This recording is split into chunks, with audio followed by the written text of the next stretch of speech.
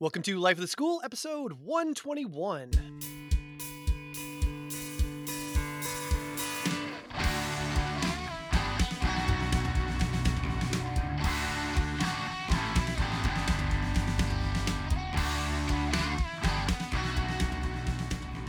Hello, my name is Aaron Matthew, and I'm a biology teacher from Massachusetts. On Life of School podcast, I like to sit down with a group of fellow life science teachers and ask them what's going on in their classroom, what are they working on, what are their hopes for the future. On this episode, we talk about how things are changing in our individual professional practice.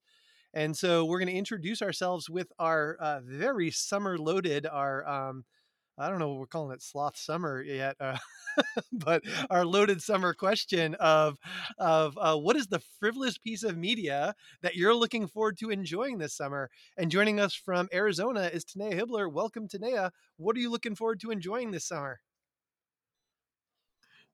Yeah, I'm not really looking forward to anything at the moment because I'm thinking about planning for summer school.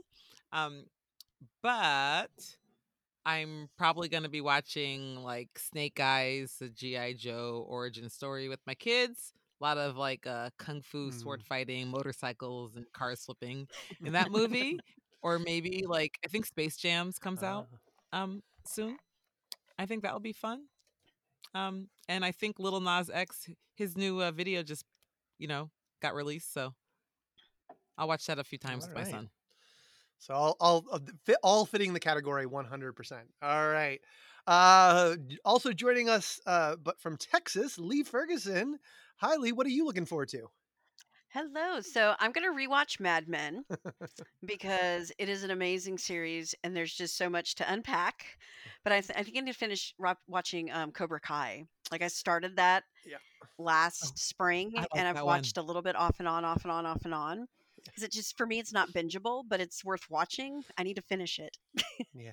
So yeah, I'm a big uh I forget what the phrase is. It's like reward bundling or something like that. So I'm a big person who Mm-hmm. I treadmill and will binge a series as I Mm-hmm. treadmill. So that's like a big thing. So like for Ah, example, I just finished I know it came out a little while ago, but I just finished The Falcon and the Winter Soldier. That was like last week's treadmill workout thing. So I run outside, but I will also do that. And so I'll watch like one episode or one and a little more than episodes, and then I've already started the episode, so I might as well sit down and watch the rest on the couch after I'm done. So that was only 6 episodes, but back I want to say in April I did the whole Cobra Kai series. Um, nice. yeah, so it was good. I enjoyed it. It was I don't know if it was good or just nostalgic. See, and that's how I kind of feel about it Yeah, because I'm like, okay, I don't know if this is like super good TV or if it's just because I'm trying to cling to my adolescence. yeah, yeah. You know, I it's like stuff from my Yeah, adolescence. I actually fundamentally don't think it matters, but I don't know that it's good, but it definitely is nostalgic. So Yeah. I'm 100% on board on that. So Ryan, unfortunately Ryan Laxon again cannot come with us, but he did his homework. So I want to give Ryan 100% his credit. I do have my fingers crossed that maybe he'll pop in here, but he's looking forward to the Friends reunion. So we should just make fun of him for that. I don't know if we should. Okay, I have a confession. Yeah.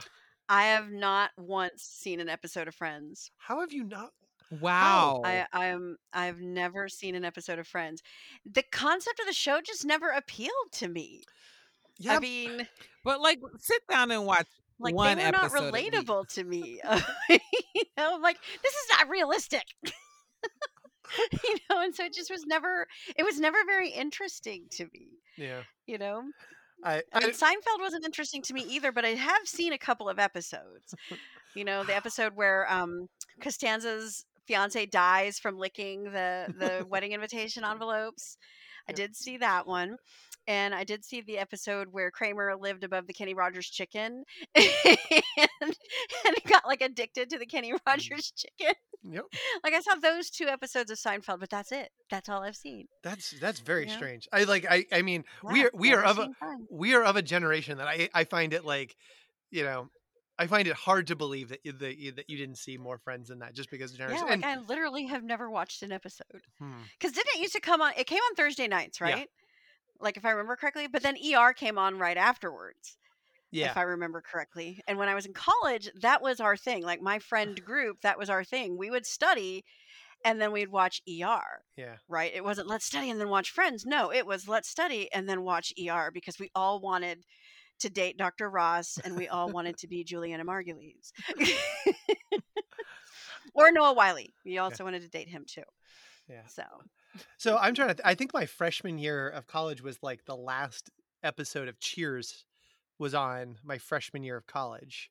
And I think I remember being in a dorm grouping together with people to watch that. So man, I'm just old. This is just me being old today. So but yeah, that's why I find it hard to believe, because to me, like, because like Thursday night, I'm sure I didn't watch all the episodes because I remember during college going out and doing, various things. But I was surprised how many seasons Friends went on. But Friends is definitely one of those series that I remember watching with my wife the last few seasons of them, going, these just aren't any good anymore, are they? They're like, nope, these aren't any good, but we're committed. We're watching these. So we're just going to watch the rest of them. We do that with series. Like, we're like, yeah, they should have stopped 3 years ago, but oh well. yes. But there was a core of Friends. I will say that Friends is definitely a series that it probably was Season 1 was okay. It was a little up and down. They sort of established the characters, but I bet you that if you were to watch seasons like 3 through 6 of Friends, they are very funny. It's like they definitely hit their stride. That was the best series on television. Everybody loved it. There were legitimately funny things about it during those episodes. With that said, they probably had more episodes that weren't good than there were good. But I've seen the clips of the Friends reunion, and man, I just like, oof, these people look old, especially those men. These men did not age well. And not age well. And not to toot my own horn, but you know how old I actually am. I'm aging pretty darn well. Like these men are in Hollywood. Yeah, I was gonna like, say. I'm gonna be. They have money Yeah. to look good. Yeah. They have money to look as good as you, and they don't. And I'm not saying I'm that good. I just don't look that old. Well, I was gonna say, but also to be fair, let's look at Matthew Perry, right? That dude has had some hard living. Oh yeah. I mean, coke is a hell of a drug. Yeah. That dude has lived some hard life. He's lived a hard life. Yeah. Yeah. They've At least that way, anyway. They've definitely lived hard. All right. Yes. Well, the thing I am looking forward to, and so I now that I have trashed other people's work, the stupid thing that I enjoy is the Fast and Furious series. And I am super like, honestly, of like all the things that happened last spring, it's like the pandemic, and it's like, and we don't get Fast 9 for another year. Because I will tell you. No, I watched those. Yeah, too. well, you're right there with the G.I. Joe. I will tell you, one of my favorite things I did in the summer of 2019 was going out with two of my buddies and in the theater watching Hobbs and Shaw, Fast and Furious present Hobbs and Shaw in the theater, and laughing hysterically through that action movie. The stupidity of that action movie. They are so stupidly funny and entertaining. They're just purely entertaining. They are dumb, but I really enjoy them. And I also listen to a podcast called How Did This Get Made, which is a bad movie podcast. And they do all the Fast movies. They started with Fast 5, and they've done Fast 5, all the way up, including Hobbs and Shaw, and now they're doing this. And so I can't wait to listen to these guys. They always bring in Adam Scott as well. Yes. I love Adam Scott as well, and he is sort of their Fast and Furious expert. I don't know why they became him, but he was on their Fast 5 episode, and they always watch them, and they just fanboy out on these episodes. It's the one series that they're bad movie. They're like, we're not talking about bad movies. They just fanboy out, but they also talk about the ridiculousness of them. And so I am totally looking forward to like quips from Helen Mirren and Jason Statham, who's got to be like 75 years old now, and and and Vin Diesel saying like I am Groot or whatever words he says as like I am Is Groot. that why they Like had? Is that why they had Beck Bennett making fun of Vin Diesel last night on Saturday Night Live? yeah, he doesn't like. And the funny thing is, you watch the behind the scene things, and he's like laughing and light and having a grand old time, and then he's on stage and he's like, like it's all an act. It's like he's having a ball making these movies, and he emotes not a bit on those movies. That's his character. It's so funny. And John Cena's going to be in this one. It's going to be so stupidly entertaining. I like it is. There's nothing that says summer more to me than a Fast and Furious $200 million movie that makes $1 billion in 3 weeks. And so like I am happy to shell over my money to watch 2.5 hours Take my money. stupidity. Wait, so here's the Yeah. question. Are you gonna go to I the am movie going to theater? go to the movie. I have now turned the corner. Vaccines work. Dr. Walensky told me that my masks aren't necessary. I'm gonna go and drink a beer. It'll probably be a Corona. And I am going to enjoy that stupid movie in the theater with my bros. I am going to bro down this summer, and like I am going to be totally out of character for anybody who knows me. Wait. Your wife's not Oh, my going wife with you? hates those movies. Your kids? No, my kids. Like my whole family has to come with me. Like we would have a fight if I went and saw Oh that no, movie nobody in my house. without my If it's No? PG-13, my 14-year-old, my soon-to-be 14-year-old would enjoy that movie. My 18-year-old could not care less about those movies, and my wife could not care less about those movies. Like she would go to it so that she would know what's going on the podcast because she enjoys that podcast, but she has no interest in watching those movies. But no, I have a couple of buddies who went with me to see the to watch the Hobbs and Shaw, and we had a grand old time in a mostly empty theater at like 4 o'clock in the afternoon on like a Tuesday. And we will do the same thing this summer. It'll be a lovely time. So all right, so Wait. yeah. One question. When did the first movie come out? A long time ago. Oh, I looked it gosh. up recently. It was like 2001 A maybe. really long time ago. Yeah. Yeah. Oh, the other funny fact about that, and I heard this just the other day. So you've seen Lethal Weapon, where Danny Glover Yes. says, I'm too All three old. of them. Yeah, I'm too old for this bleep, For like this. Yep. yeah, like he says that in there. So when Danny Glover was saying I'm too old for this, he was 40 years old. Vin Diesel is 53 and still churning out Oh my these gosh. Fast and Furious movies. Wow. He is 13 years older than Murtaugh. Yeah, these movies are That's stupid. crazy. Yeah. Wow. You know, my dad went to jail with Danny Glover. Really? What? Protesting? For real? Yeah, back when they were fighting for like Yeah. the Black Studies department. They were the strike at San Francisco As State. soon as you said that, I was like, "Oh, that's right, your dad." Because I remember when you dropped that line on me. Because I had recently, when you had said that, I had just recently listened to a podcast that was all about the San Francisco State protests. So like you said that and dropped that, I was like, "Whoa, your dad did what?"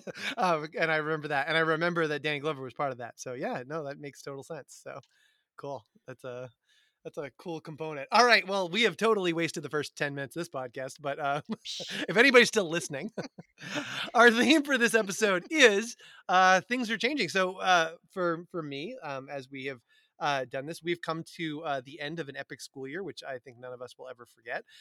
But as we've been coming to this end of this year, we've been all coming to grips with the fact that a lot of stuff is changing. And, unfortunately, Ryan had a family situation come up where, he had to take care of some family stuff, which everything sounds like it's going okay, but could not join us for this recording. And Ryan's part of this. And I was asking how people's professional life is going to change. And I totally messed our text thread up by dropping a cryptic line that apparently you two guys were not reading Facebook when I dropped that cryptic line in. But Ryan is changing from his little rural Title I district of 480 students to a district that has 30,000 students. He's going to go teach 5 sections of just biology. He's going to be in a department with other biology teachers. He's going to have 11 people in his biology department. He will not be the only biology teacher or the only science teacher, rather. He's going to be one of many teachers. So Ryan is transitioning and having a huge change. But I want to hear what other changes folks are dealing with, and I think we've already heard this a little bit. Tanea, what's going to change in your professional life in this upcoming year, Tanea? What are you dealing with? So, yeah, as I think I've mentioned before, I am moving to China. And I've lived in China before, but I'm moving to a different city. So I'm moving to Shenzhen this time. I'll be working at Avenues World School Shenzhen. And everything's going to be different. So I'll be teaching Chinese students, even though my kids will be at the school too. Maybe I'll end up teaching my own son or, my kids if I'm lucky. But generally speaking, I'll be teaching Chinese students. I'll be doing a lot of project-based learning, maybe some mastery, helping students with mastery projects. And so obviously I'm going to be thinking a lot more about what is structured English immersion. What does that look like? How do you help students develop like content skills while you're also helping develop language skills? And so it's going to be, I mean, like, I want to include all the modeling and as much as I can into whatever I do. But a lot of it's going to be new and it's going to be very collaborative. So I'll be working closely alongside the teachers who are teaching, math or history as we help students develop their projects. We'll be doing a lot of professional development together to kind of make sure that we're supporting the students the way they need. I don't know what a lot of that's going to look like. This is the first year that the school is opening up their middle school and their high school. So it's everyone's going to be from like all these different countries, all these teachers coming to Shenzhen, and a lot of us are going to be new there, and we're going to be figuring things out. But I know there's kids there. They have students that have registered, so that's good news. The building, I know, the building got built. That's good news. Like the buildings are there in place, so the infrastructure is there, and then the people who are running the school are working on getting our visas, and so I think everything's going to go really well. I'm really excited about the possibilities for my growth, but also for the growth of the students that I'll be working with, but also for my two boys, my sons, because they're going to be challenged in a lot of ways too. But I think it's going to be positive for them. So, oh, and it'll be interesting to trying to work with the Chinese government. So I don't want to get arrested when I go to Yeah. China. Yeah. But, like, there's that justice piece of, like, education, right? You try to infuse justice, into what you do, but then you gotta make sure that you're working within the confines of the Chinese government. So, that's gonna be interesting Yeah. change, I think. Having to even think about Yeah. that, what that looks like. Yeah. You are somebody who is boldly comfortable with unknown and uncertainty to do this. To be commended, to be definitely commended, because the idea that I'm trying to think of the idea if I was to find like 50 biology teachers that I know and say, hey, you're going to start next year in China. How comfortable do you feel doing that? And I don't know that a lot of folks would feel, I mean, especially at the end of this year that's been so uncertain and that sort of thing. Um, and I know your history, and I know having how joyous you were when you taught overseas before. So I know there's a lot behind that, but I commend you for embracing this change when I think that there's a lot of people who would want to revert to comfort and maybe a false sense of we want everything to go back to the way it was before the pandemic. I appreciate you going boldly forward. So I'm excited to hear how it goes. I will make sure to update everybody. Yes. Yeah, we'll have very asynchronous 12-hour skewed conversations over the next year. Yeah. All right, how about you, Lee? What's going on in your professional life? Because you're not moving halfway across the world, but what kind of things are changing in No. your upcoming school year? So, like, my teaching assignment's still the same. I mean, that part's not changing. So I'm actually kind of glad for that stability, to be honest, after the rough start that I had to the year. with, my team falling apart and all of that. I'm glad for a bit of stability. But something that I'm taking on this year, which I'm really excited about, I was invited by a student at the end of the year to participate in a committee that they've called the Intersectional Equity Committee at school, because we're trying to really kind of examine, the issues of DEI at my school, diversity, equity, and inclusivity. And this is the first time that my school has really kind of taken this very seriously. And so I was asked by a student to participate in that, and I'm going to continue that work with a new group of students this next year. And so I'm really excited about continuing that work with them and just growing and learning more from them about what they need, to feel like they belong, to feel like, this truly is a school where every kid can feel safe, can feel included, can feel, valued. Um, and so I'm super super duper excited about that, because it marries, my love of teaching with, something that I've become incredibly passionate about over the last few years, and that is, inclusivity and equity. And so I'm really excited about that, and hoping that I can help my administration learn, hey, we need to do a better job of these things, because we've got a population on campus that doesn't feel like you're doing a good job, and we need to listen to these kids. We really need to listen to these kids, because if we're not here to fix this for them, then why are we here? What are we doing? So I'm really excited about that. And hopefully fingers crossed, I've applied to lead those workshops for College Board as well. So I'm hoping I get to do that. We'll see. Yes. Yay. That's super Yeah, exciting. well, it's funny. We had consultant training earlier this week, and they were like, "Oh, and we've got this, new workshop that we've been working on, and we've piloted it with blah blah blah blah, with this many school systems in the country, and all of this. And if you're interested in teaching it, here's the application link." And so the minute they put out the link, I was like, "Let me go fill that out real fast." And then there was like a break in between that training and the next one, and I literally filled that application out, I think, in 6 or 7 minutes. It wasn't a long one, and there was even an essay. And so I filled it out pretty quickly. So hopefully I'll get to start leading those types of trainings, because I feel like, for the longest time I'm like, okay, I don't know what I want to do when I grow up. I don't know what I want to do when I grow up, right? I think I've figured out maybe where my calling is once I retire, is to maybe, do some, serve as a DEI officer in a school system or at a campus or something, because I really think that that's something that schools are going to have to start taking very seriously, if they want to be truly successful.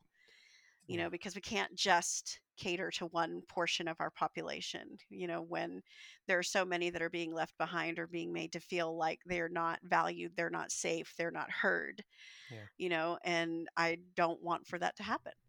That Yeah. shouldn't happen at school. So Yeah, it makes me there you go. think of two things. I think of I'm starting to lean towards the words rather than when you retire, your next act, your second act. Your first act is teaching. The next Your adventure. second act is going to be whatever. Because I will I think that's a similarly. good way to put I it. think I similarly am going to be at a place where I could see myself doing something after I leave the classroom for almost as long as I am in the classroom. Um, because technically, believe it or not, in 10 years, I kind of max out on my retirement. Mm. And as I have commented before, I don't look my age to begin with. And imagine what happens when I get this haircut and I shave this beard. I'm going to look like a little baby-faced little baby boy. I'm not going to look like I, You're gonna be way too young to Yeah. retire. Oh, and I'm going to drive my wife absolutely bonkers because she's not going to retire. She's a year and a half younger than me, and she's not going to retire for 10 more years. So if I don't find something to do, I'm going to drive her crazy.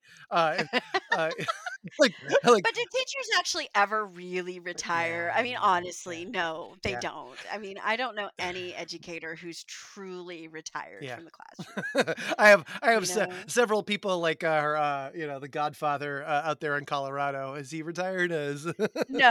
Oh God, no. yeah. Mark is not retired. Yeah. No. Um, or yeah, like I could list a laundry list of Oh yeah. the slow life of Brad Williamson. Yeah, I was gonna say that dude is definitely not retired. Yeah.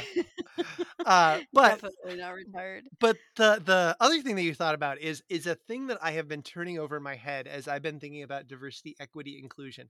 I am totally down with diversity. I am totally down with equity. I am having a hard time with the word inclusion in diversity, equity, inclusion. Because to me, to be included suggests that the space that we have, we need to bring people into the space that we have rather than transforming the space to be a space for all. And so I wonder if the phrase DEI is one that has longevity and legs beyond the moment we're in, Mm, and whether or not the phrase inclusivity and inclusion is appropriate if we are truly grasping with diversity and equity. And I say that teaching in a space that has mhm, a broad diversity of students but is fundamentally a very white space. And to me mhm. the word inclusion has a it has a dissonant note to me that doesn't still rhyme. And maybe it's my own personal definition. So I will acknowledge that maybe everybody else hears the word inclusion in a different way, but inclusion has rhymes with assimilation too strongly in my mind. And I need to create a definition where Right, inclusion and assimilation are not the same thing. And in my mind, the way I hear inclusion used rings of assimilation in a way that I am deeply right. uncomfortable with. That I would like to hear. I'd like to hear better definitions of inclusion that don't sound like Well, assimilation I to me. mean, the way I think of inclusion is not so much that as I think of, we need to be more inclusive of people who are differently abled, people who are not neurotypical, people who are, you know, not what you would consider, I guess, the typical student, right? And so we need to make our learning spaces more inclusive of those students than they already are, Hmm. right? I mean, and because let's face it, not all of our learning spaces are accommodating for, say, our neurodiverse populations, right? They're not. Um, in fact, the other day I had one kid in class because she was the only junior on the day of the World History AP exam, and all of my sophomores were taking that exam. My seniors were done. She was it. And so we started talking about what her experience as a dyslexic student was like and doing certain activities in class. And I said, I'd really like to get your perspective on remodeling some of the things we do, because I'll be honest, I've never really thought about how these types of things would look to someone who is a learner like you until I had you in class. Hmm. And so I had her go over a couple of activities with me, and I said, I really would value your feedback on this. And so she's like, yeah, you should do it this way and make it like this and change this font because my eye is drawn to this and not this. I mean, she had a bunch of it was stuff about transcription and translation. Hmm. She says, "Oh yeah, this drives me nuts." And it was an activity we didn't do, but one that I've done in the past. And I said, I really appreciate you giving me that feedback because I never thought about it from your perspective before. Hmm. So the more we can design learning spaces for students like her to be successful in, and include more students like her when we do our instructional design, Hmm. um, I think that to me, inclusion includes those types of things. It's not necessarily, hey, you're from a different culture or whatever. We want you to assimilate with what we have as, what we have already established. No, to me, I don't see it that way. Hmm. I think The best yes. definition that I heard is a sense of Hmm. belonging. Mm-hmm. So when you feel like you belong Mm-hmm. in that space, and that space is made for you just as much as for anybody Right. else, right? You feel welcome there, like you're part of the Right. community, not like you're othered. Yeah. Um, that's a wonderful feeling to have. Mm-hmm. Yeah. And And maybe I think that's that's important. yeah. I think maybe that's the thing that I want to hear. I want to hear inclusion defined as a students all feel included. I want to hear that Right. inclusion, we're including a broad diversity of decision makers. We're including a lot of we're including a lot of perspectives in the design. We're including, but I don't Right. know that in the hand waving performative DEI work that is sometimes being done, inclusion is getting defined differently than assimilation. And so I think that some Mhm. of the times I have a little bit of that record scratch when they say Mhm. inclusion. The way I hear the when I hear inclusion, I'm looking for, am I hearing people being included as decision makers, or am I hearing just a new form of assimilation? And to me, there's too much assimilation parody of inclusion in the language. So it's something that like it's something I've been a little sensitive to, because it was pointed out in, I don't remember what I read or saw or heard, or is that somebody said that and they were like, I don't love this word inclusion because it does this. And as I started to be sensitive to it, and again, learning other people's perspectives, hearing how other people learn, I was like, oh yeah, that doesn't seem that doesn't seem to be all that wholly different than welcoming other people into my space. I don't want it to be my space. I want it to be our space. It needs to be as much your space as is my space. And as long as the inclusion can sometimes sound like we're bringing you into my space. And as long as inclusion sounds like that, it's not inclusive. It's assimilation. And Mm. it's something that it's something I'm sensitive to. And again, this is a very, going back to past episode, like the vulnerability thing. like I live in a white world. Like I am a white man. Like this is not something that is on my forefront. It's not something that nobody ever says that like I don't belong. Like I never go into a space and feel like I'm not included. Like it's all my space. Like the world was built for people who look like me. Um, so I think maybe I'm overly sensitive to it, but it wouldn't be wrong if people who look like me started getting overly sensitive to our use of language. So um, I love the fact that Lee, that you're in that conversation, because I know that you'll bring it real. Oh yeah. Yeah, the last one we had What with the you said kids and the just principal, I was like, "Wow." I mean, I just sat and I listened, and because the kids had control of the conversation, and I let them talk because they were the ones whose voices needed to be heard the loudest. Yeah. And let's just say that my principal was made very uncomfortable by what they had to say, which meant to me they were communicating effectively Yeah. what their concerns that were. that's like that's really good that the principal was Yes. listening and that the kids had the space to Yes. speak.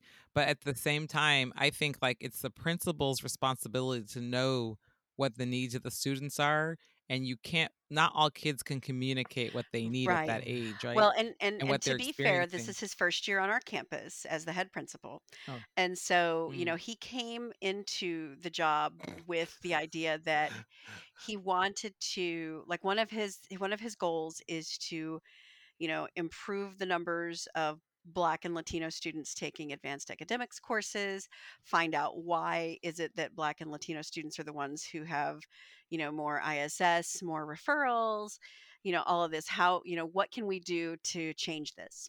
How can we change this? So he's actually been quite proactive in working toward, trying to make things more equitable for everyone. So, like I said, to be fair, this is his first year.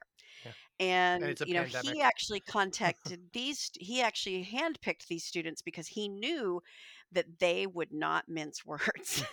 He knew that they were going to be real with him. And this was my first opportunity to see that in action. um, sitting in that meeting, listening to what the kids had to say, and then backing them up. To try and kind of put a finer point on it for my boss, saying, "Look, you know, these kids have a legit concern. Staff members also have these same concerns." Um, and just watching him kind of respond to all of that, I think he was maybe not expecting to hear all of the things that he had heard in the way that he heard them because of the way that the students communicated. Mm. And I applaud the kids. I really do, because they were very, I think they were very brave to say what they said the way that they said it. Um, because they were afraid of being perceived as angry Black men and women. Mm. And I said, well, you know, this, I don't think that you came across that way at all. You had some very strong feelings about these things that you wanted to talk about, and he needed to hear them. He needed to hear these things from you, because otherwise, how else is he going to know? He's not going to know unless somebody tells him. And so, because he doesn't have the same perspective as you do. He can't walk a mile in your shoes because he's a white man. He Mhm. doesn't know what it's like to be a Black student. He doesn't know that. He's never going to know that. And you have to provide him that perspective of what that's like. To walk the halls of this school, as you are, you have to tell him what it's like. So I think they did a great job. The kids we have on that committee that are coming in next year are just as vocal. So I'm hopeful that there will be some actionable change that takes place. In fact, I've got to contact my principal this week and say, so, hey, that survey that we did, what data did we get? What data did we get? And is there anything we can do, about the data that we got? And so we'll see. We'll see what happens. All right. Well, my change is nowhere near as as strong or as impactful. But we've learned that I'm just gonna roll in with my weak sauce at the end of all of these questions. But one of the things that's sort of been on my my front burners, we got sort of two things that are going on, big things. We have a lot of stuff. Not all of which I'm necessarily at liberty to like sort of put out on a podcast that dozens and dozens of people listen to. But the fact is that we're in the process. I've been tasked with coming up with sort of a new junior senior elective for science research. We have a long history of students who have gone on to do Mass State Science Fair and gone on to do ISEF and things like that. But by and large, that has been for a long time literally students doing it on their own and getting help from my colleague Brian Dempsey. Some of them would take like a summer research course either in school or outside school, and then would get a little bit of support in school. And then over the last couple of years, uh, Brian Dempsey, who's my colleague who teaches AP Biology and Honors Biology with me, and the head of our art department, actually created a Explorations in STEAM course, which is an open elective that any student can take that allows students to generate data and then come up with visual representations as particularly as a intro course to the concept. So it's an interdisciplinary art science elective that students can take, but it's very much an interesting one. But one of the things that we don't have is sort of what would be the next step that you would do. So let's say you do that, it might set you up for our Mass State Science Fair, but it really doesn't cue you into taking that project to a next step, either an ISEF or a publication or something like that. And what we have is an inequitable system where students who have external support would access that, and students who don't, if they could pull themselves up by the bootstraps, they could do that. But we have students who may not have those sources outside and may want to explore. And so I am been tasked with coming up with a junior senior sort of advanced science elective, research elective, to bring that within the curriculum of this class and give them that sandbox to do independent research and just play. So I'm torn because I don't know what this looks like. Every advanced science research course I've seen is like, you'll do this and you'll enter this science fair and you'll do this. And like 90% of science is like messing up your materials and methods because nothing works. And kind of like, I like almost want to call it like the biology sandbox or like the incubator or something like that. I haven't even come up with a name for what this course is. I had jokingly called that we should call it Science Advanced Research Seminar, which nobody caught that I was naming it SARS during the pandemic. And and I did that totally tongue in cheek, and then I had to tell everyone that I was kidding because we can't actually call my elective SARS. I'm like, not this year, but SARS 22 is what we're going to call it. SARS 23. But nobody caught that I was saying that. Anyway, but that is the course that I have been tasked with. So I have been researching that, and I've been doing that along with, helping to revise our science sequence at our high school. We've been revising it to make it, again, looking at equity, looking at access, looking at how we unintentionally divide students into different levels, and hopefully collapsing that so that students are less trapped and have more opportunity. And I have been part of that organization, and we'll see how that all washes out. This is all things that are happening over the next few years, but the research course, I have to come up with a definition of what that is. And gosh, I've been stymied heavily as we've been going there. I've gotten a lot of information, but nothing quite rings through. I will have an epiphany at some point of what this should be called. It won't be SARS, but I have to I have to come up with something that is not a sarcastic answer to what should I call this. But I want something that has that play, that has that, like, that idea of play. I want kids to play. I want that idea of science as play and exploration to be part of what I want it to be. Well, I think you just gave your class a name, Science as Play. Yeah. I mean, why not? Yeah, science as play.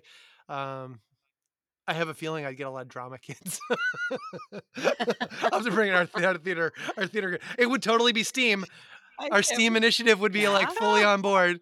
But science is play. I'll have to play that. I've got the words play, the word incubator. Unfortunately, Mastery play. mastery play. Again, I still think like we're gonna be doing Guys and Dolls in year 3 if I call it death of a salesman, death of a cancer cell.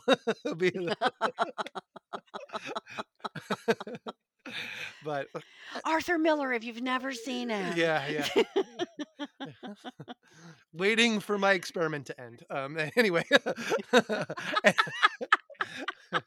Anyway, I am the wrong person to be given too much open space on and sarcasm, but yeah. Fortunately, my department head appreciates my sense of humor, to the point where my wife has said just because he thinks something I say is funny does not make it funny.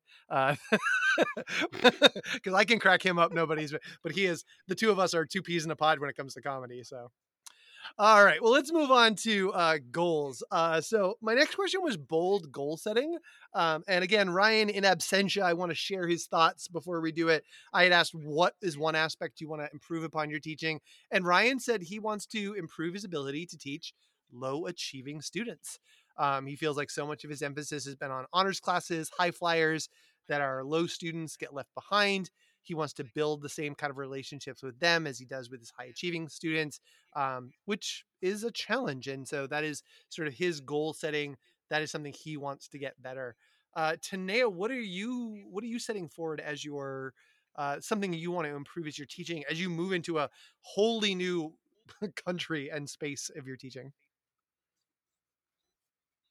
Well, like when you mentioned that, like maybe I'm one of the few people that would be willing to go to China after like a year like this.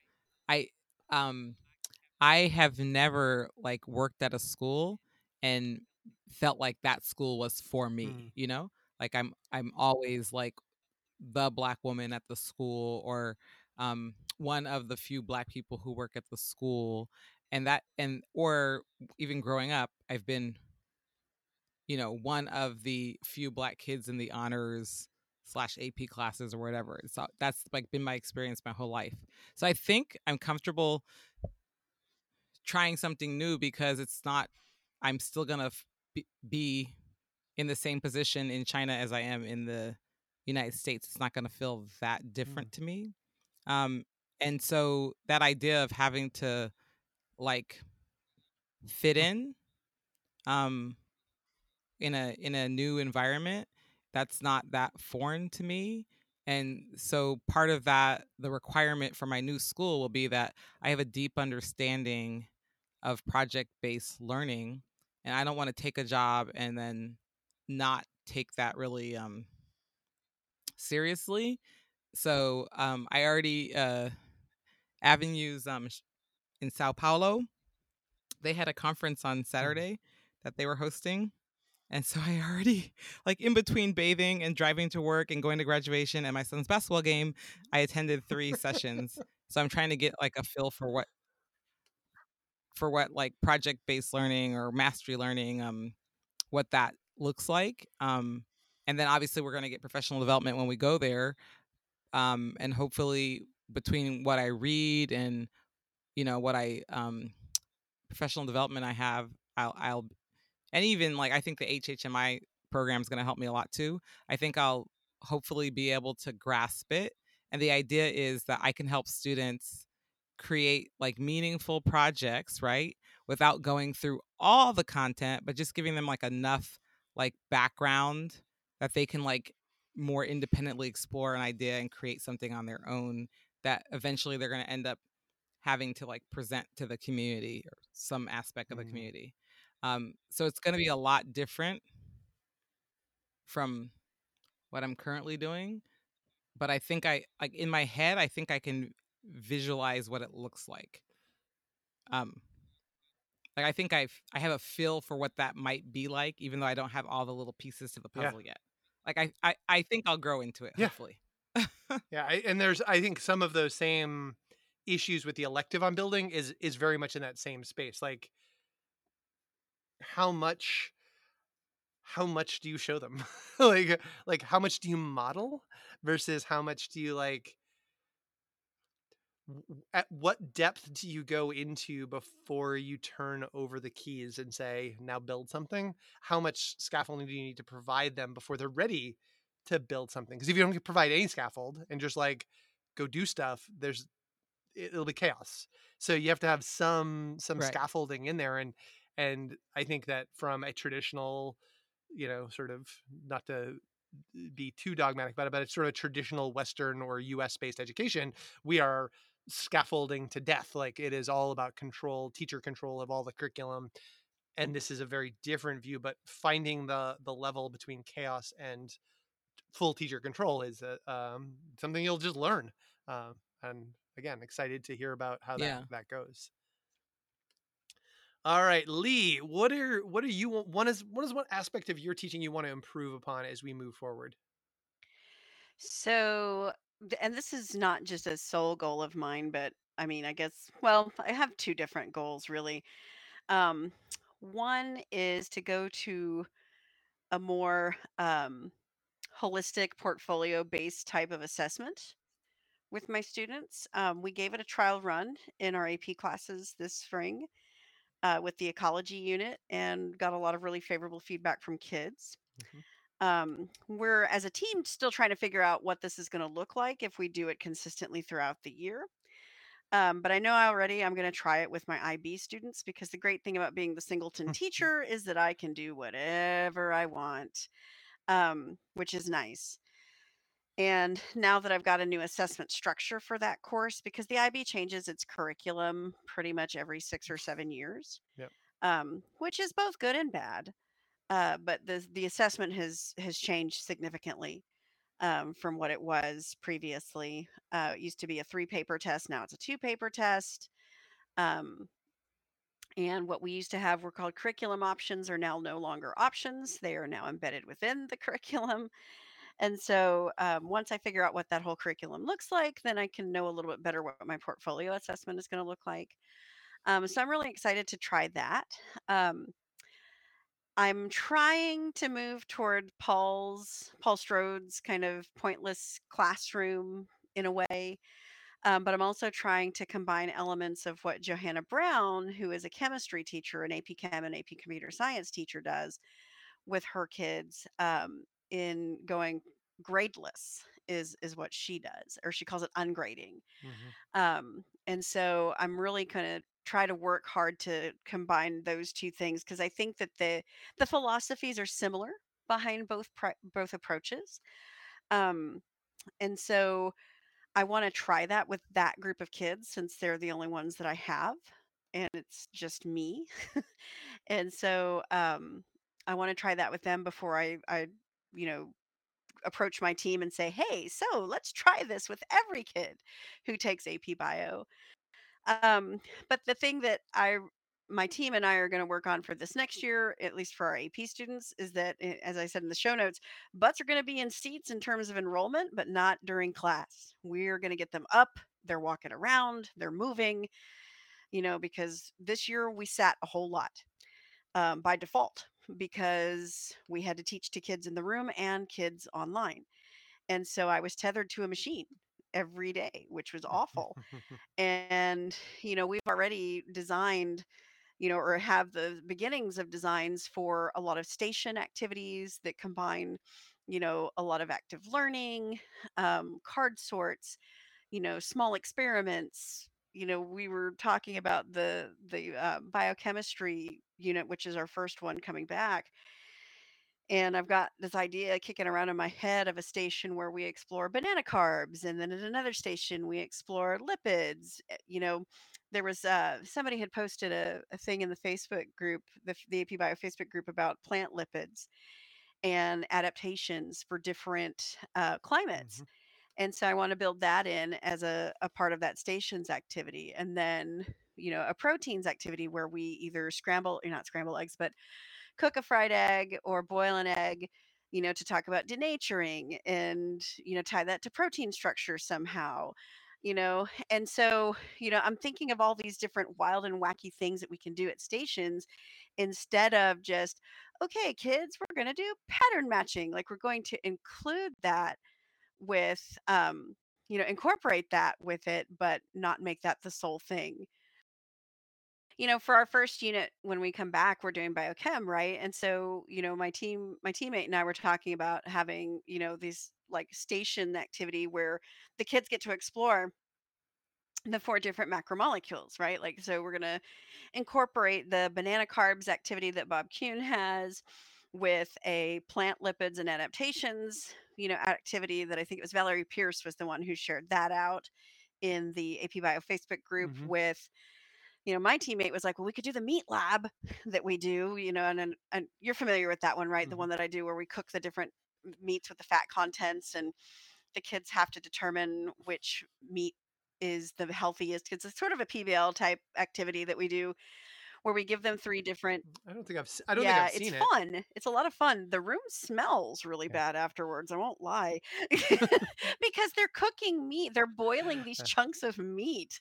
These ground. oh, boiling of Yeah, cheeses. No, you it I stinks. whoa, you are you are, Latina, not, Irish. You should not be I boiling know. meat. But to be fair, albondigas, I mean, hey, I mean, I could just call it the albondigas lab. Minus the rice. but but yeah, I mean, they boil meat, they skim off the fat, and all of this. I mean, it's actually a really fun lab. And then, a station where they cook Okay. an egg so they can learn about denaturing and all of this other kind of stuff, because we really want to make the science more, not that the science isn't fun, but we want to make it more, I guess, real to them, but also we want them up. We Yeah. want them about. We want them talking. We want them chatting because, quite frankly, I missed the banter. I missed the talking. I missed all of that. I missed hearing kids having conversations with each other about, well, maybe it's this, and no, no, no, she told us about this, and maybe it's this because I know this from what I saw in the AP Daily, and I know this from what I read in the book, and or whatever, or what I saw Mhm. online. I missed that this year. I mean, it just killed me every Yeah, day to come into a room where it was just silent. And, because one of my yeah. favorite things is just to hear kids talking about science. Like this was the only year I think that I actually missed not telling kids, "Hey, I need y'all to be quiet." because because every day they were quiet. And so, I missed all of that stuff, and so I can't wait to hear all that stuff again. And I think that, having our kids up and about and having to collaborate with each other and do gallery walks with each other, you know, that's going to help bring that back to my room. And so Yeah. that's one of the things that I'm going to be working on this year. In fact, one of the things one of my teammates and I were talking about is designing sort of a walking, talking, free response activity. Um, we haven't really fleshed that out, but I said, hey, if we get this down the way we want to, we could totally write this up as a proposal for NABT. so so Yeah. be on the lookout for the walking, talking FRQ in the future. So Yeah. Well, you as you're talking, it reminded me. So to finish the year. So we have a nature trail on our campus. In fact, we have a pretty large campus. Our main campus where our high school is on has our high school, our junior high, middle school, I guess it's called middle school now, mhm. and a double elementary school. They've actually started building double elementary schools that are what were two separate elementary schools, but then share like cafeteria, gym, auditorium as shared space. So you could actually build like what were two separate elementary schools in different spaces and bring them into a single location, and it's much cheaper. So it's going to be that once they're done doing the next round, we're going to go from having 4 elementary schools that were in 4 different places to 4 elementary schools that are really parts of 2 buildings, but they have their own teachers and identities and stuff like that. But so our campus has 2 elementary schools, our central office, our junior high, middle school, and our high school are all there, plus all our athletic fields, plus a nature trail, plus a pond. Like it's a pretty large space. And so what we've been doing is an outdoor, we used to do a honors biology curriculum project where kids would go and explore nature trails in town, because we have a pretty extensive nature trail part of town with lots of conservation land. And we basically took that and we built a project that was similar but on campus. And so we're coming back in, and I was talking to a couple of girls that were coming back in on a long walk back from the field at the end of class. And one of the girls was talking to me about the year and was talking about like stuff that we lost this year, stuff that we didn't do. And I was describing some of the labs, and some of the labs that we didn't do. And she said to me, "Oh, I think you'd be a really fun teacher to have lab with." And I was like, it was both like sad and such a nice compliment. Like, it was like, yeah, you took a whole year of biology with me and we did like 2 labs. Like, like we just you did not have an authentic honors biology experience. You're going to do 1 project and 2 labs, and that's what your year of biology was. And that's it's sad, but it was a nice compliment. And hopefully this kid takes AP biology in 2 years and actually gets to learn how labs really run, because that's where I really take the shackles off. But that sort of goes along the lines of what I'm really hoping changes as I work in the curriculum. We have a very strong gatekeeping culture in our school, particularly for the AP courses. And I know that I benefit from well, I am not somebody who's an active gatekeeper. I'm somebody who's like, have the kids sign up, have the kids sign up. I am not like that. I also know that my curriculum is reflective of that gatekeeping culture, meaning I don't get students who aren't former honors biology on, like the number of students I get in my AP class, 85% of them took honors biology and honors chemistry before they took AP biology. A handful of them took honors biology and AE chemistry, our secondary level chemistry, before they take AP biology. And every once in a while, I have a kid who didn't take those courses, meaning they took a level other than honors biology as their first biology course. I can remember one student who took our 3rd level of biology who took AP biology. And it wasn't my student. I just happened to know the kid and he took it with my colleague. So we have such a strong culture that the culture of our school gatekeeps. I don't have to gatekeep. Other teachers already do it, and the culture does it. And I'm hoping that by some of the research sequencing work we're doing and the curriculum design work we're doing, we will make it so that we have to have a more inclusive curriculum. Because the fact is that if you say I'm an inclusive teacher, but you never have students that you never have to be like, you don't have a diverse set of learners coming into your room, like you just have this group who's already got the same skill set that come in that don't that have a common group of struggles. You don't really have to diversify your curriculum very much, right? Like, and so I know that there are holes in our curriculum, and we're trying to address the scaffolds necessary for when the students, how to support a student who may have come in and was an English language learner who didn't take honors biology because they were, a second year in the school ELL and they didn't access that, but they have a really deep interest in medicine or biology and they want to go on to college and they would love to take access to AP biology, that student doesn't currently take AP biology in our school. Like that is not a student who has a pathway to AP biology in our school. And it is I think it is a stain on us as a group of educators that we do not have those students taking AP biology. And I'm working on some of those structures. And so that is a goal of mine, is that we will hopefully both change the pathways to lower the hurdles and lower the barriers and the gatekeeping, but also it needs to change the hearts and minds of my colleagues. I need to have it so that the rest of the educators understand that we want more people in there. And fortunately, I'm going to be in a place where I'm going to be able to communicate some of those ideas in a working group this summer and through next year, that hopefully we can do that. All right. So on to the Sounds it exciting. is. I'm excited about that. Okay. So on to the both very exciting and super awkward conversation. So if we were like a really like good podcast where we had great communication, which by the way, we do communicate all the time when we're not there. But if we if we really were like very mindful of how the podcast, I would ask this next question and I would understand everybody's answers in here. But here's the elephant in the room. This year has been tough, as Ryan has now missed our last 4 episodes because of conflict in here. And Tanae is going to China. So we'll be 12 hours difference in there. So we acknowledge that this podcast that's worked through the last year, which has been, I think we have all enjoyed it, it cannot continue in this grouping, like this collection. Unfortunately, while I would love to keep the same grouping in, we barely held this grouping together through this last year, and it was a struggle to get us in as much as we could get there. So the question is, what should Life of the School podcast look like in the future? Should we continue? If so, in what form? And unfortunately, Ryan, again, not here. He complimented me, which I don't know that we need to go into that, but he likes the panel type discussions and thinks that it should be continued. He also thinks that having students or having teachers who work with at-risk students, with students who have IEPs, who thinks a lot about sort of diversity of learning, really would add into that. So if the panel could include teachers who work with students who work with diverse learners, maybe less of an AP skew, which I definitely think our panel this year skewed AP heavy.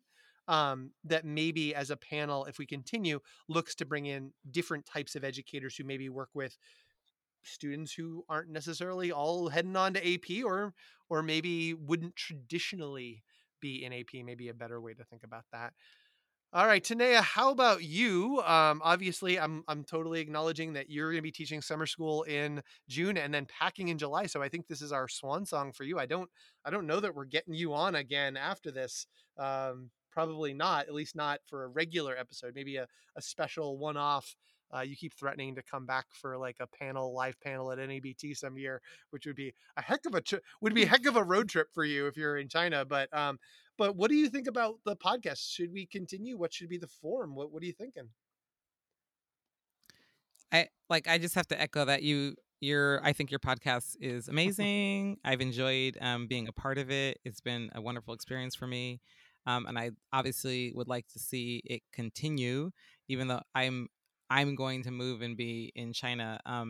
I think interviewing students and like just kids from all over United States, from different backgrounds, maybe even kids from different countries, just to see what their experiences are, right? Like the good and the bad. Uh, there have been there are absolutely many, many amazing teachers out there. And to hear how they impact students, I think is really important, because teachers get a really bad rap sometimes, and it's really pisses me off, because teachers work really hard. So that would be great if we could hear the good and the bad from kids directly, and hear what kids want and what their experiences are, and where they end up and things like that, based on what path they take. I think that would just be beautiful. I also think it would be really, really interesting to interview some schools that are just doing things differently.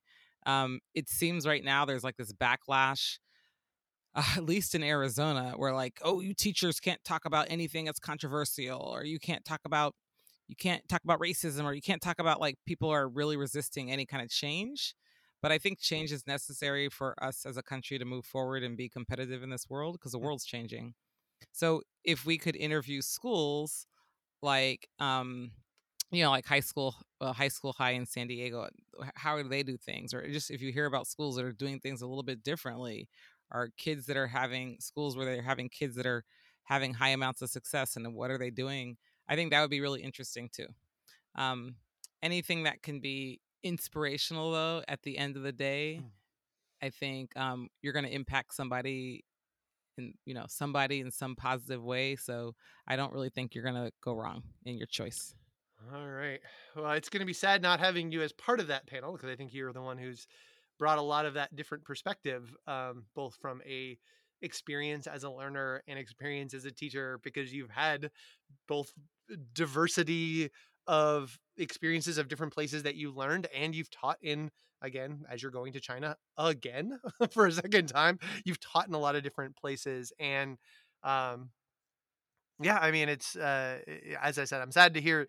I'm excited for you as a friend, and I'm excited for you as an educator, because I know what's great there. But like, uh, yeah, it's going to be hard to get somebody who's as amazing as you to commit to be on the panel. And maybe the answer is not to get somebody to commit, but maybe go back to something that is a little bit more, bring in a different group, on a regular basis, or rotate, and maybe a less of a commitment, and have that diversity uh, come in little bits and bobs as we go. Um, Gosh, booking students, ugh, it gives me a headache. But I like the idea. I like the idea. I like the idea. I don't like the mental gymnastics that the execution of that makes me think of. All right, Lee, how about you? What are your thoughts? So I think the panel discussion was really a good way to go. That way you're getting perspectives from different people each week. Well, same four people, but still, you're not just hearing, two different voices. You're hearing four different voices from that each person has drastically different experiences, both life experiences and, teaching experiences. So I think that that was a smart way to transition from, just having a single guest every week.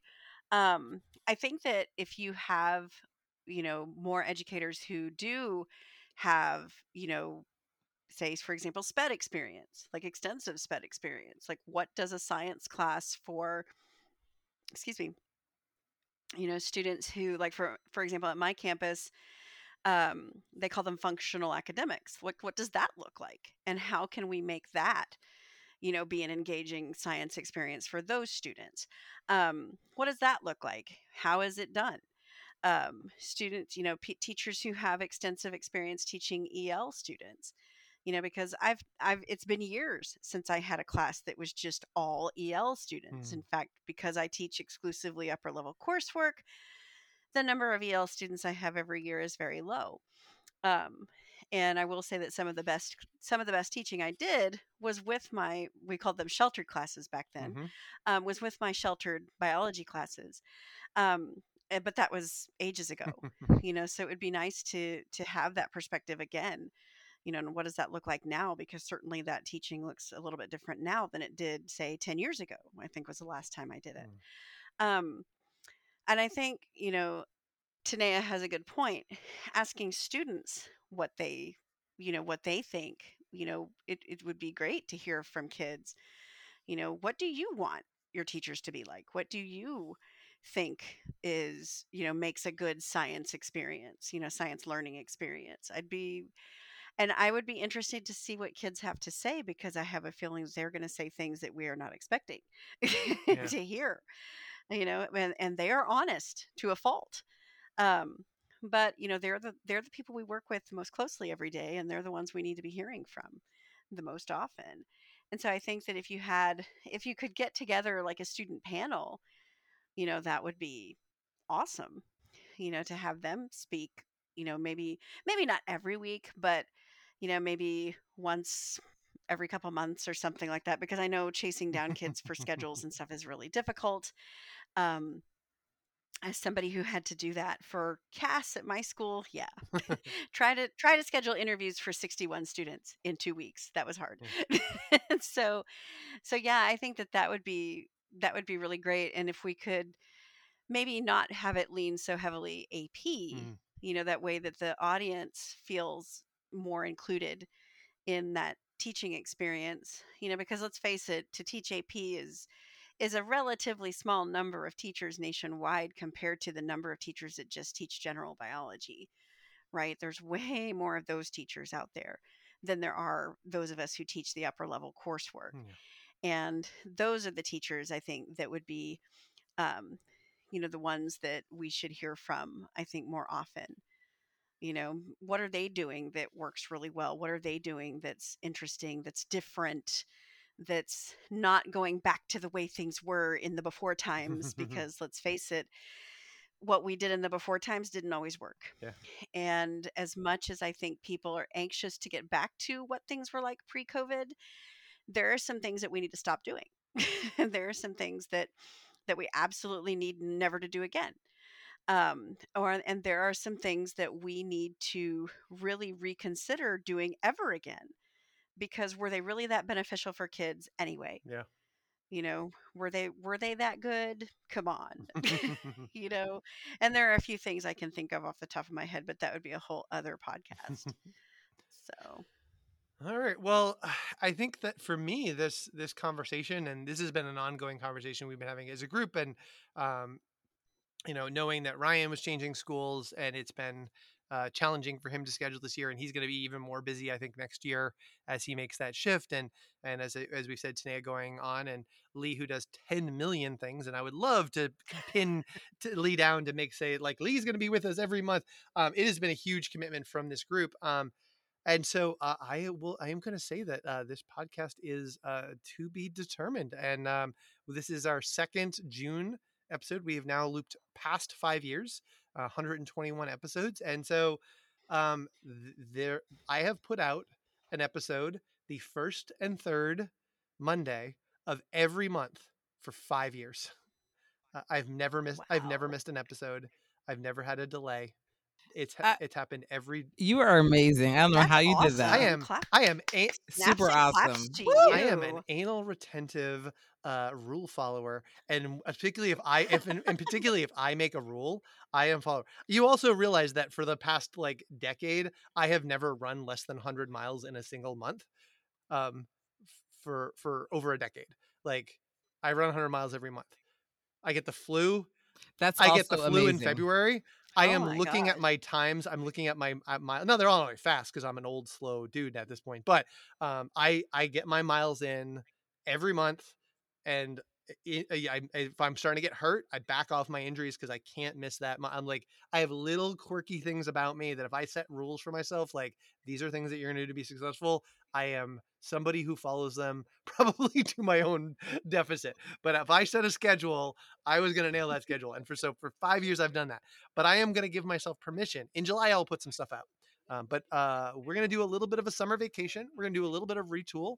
Maybe I'm going to record some one-off episodes with some educators who I think would be cool to get in and drop some of those in. I might do a little mini episode. Maybe Lee and I will jump together and do a 20-minute episode. Nobody believes that Lee and I could talk for only 20 minutes. Yeah, I was going to say, I don't think it'd ever be 20 minutes. No.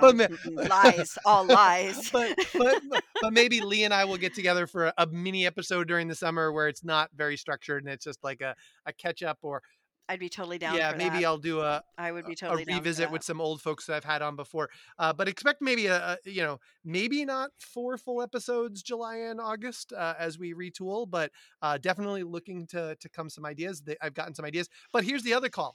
If you are a listener, and if you are now an hour into this episode and you would love to be part of this podcast, or you know somebody who'd be perfect for the podcast, let me know.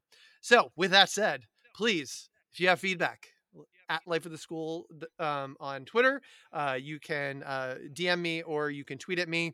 You can go to lifeoftheschool.org. You can find my email posted there. You can also get show notes. You can also go to patreon.com/lots, get early releases of episodes, but also show notes there. Contact me through that. You can also subscribe to Life School on your podcast player of choice for whatever our next adventure is. I'd also like to tell you that music on this and every episode is provided by X Magicians and Jake Jenkins. And again, you follow us on Twitter at Life of the School. So thanks everybody for joining us, and we'll see you in some form in July.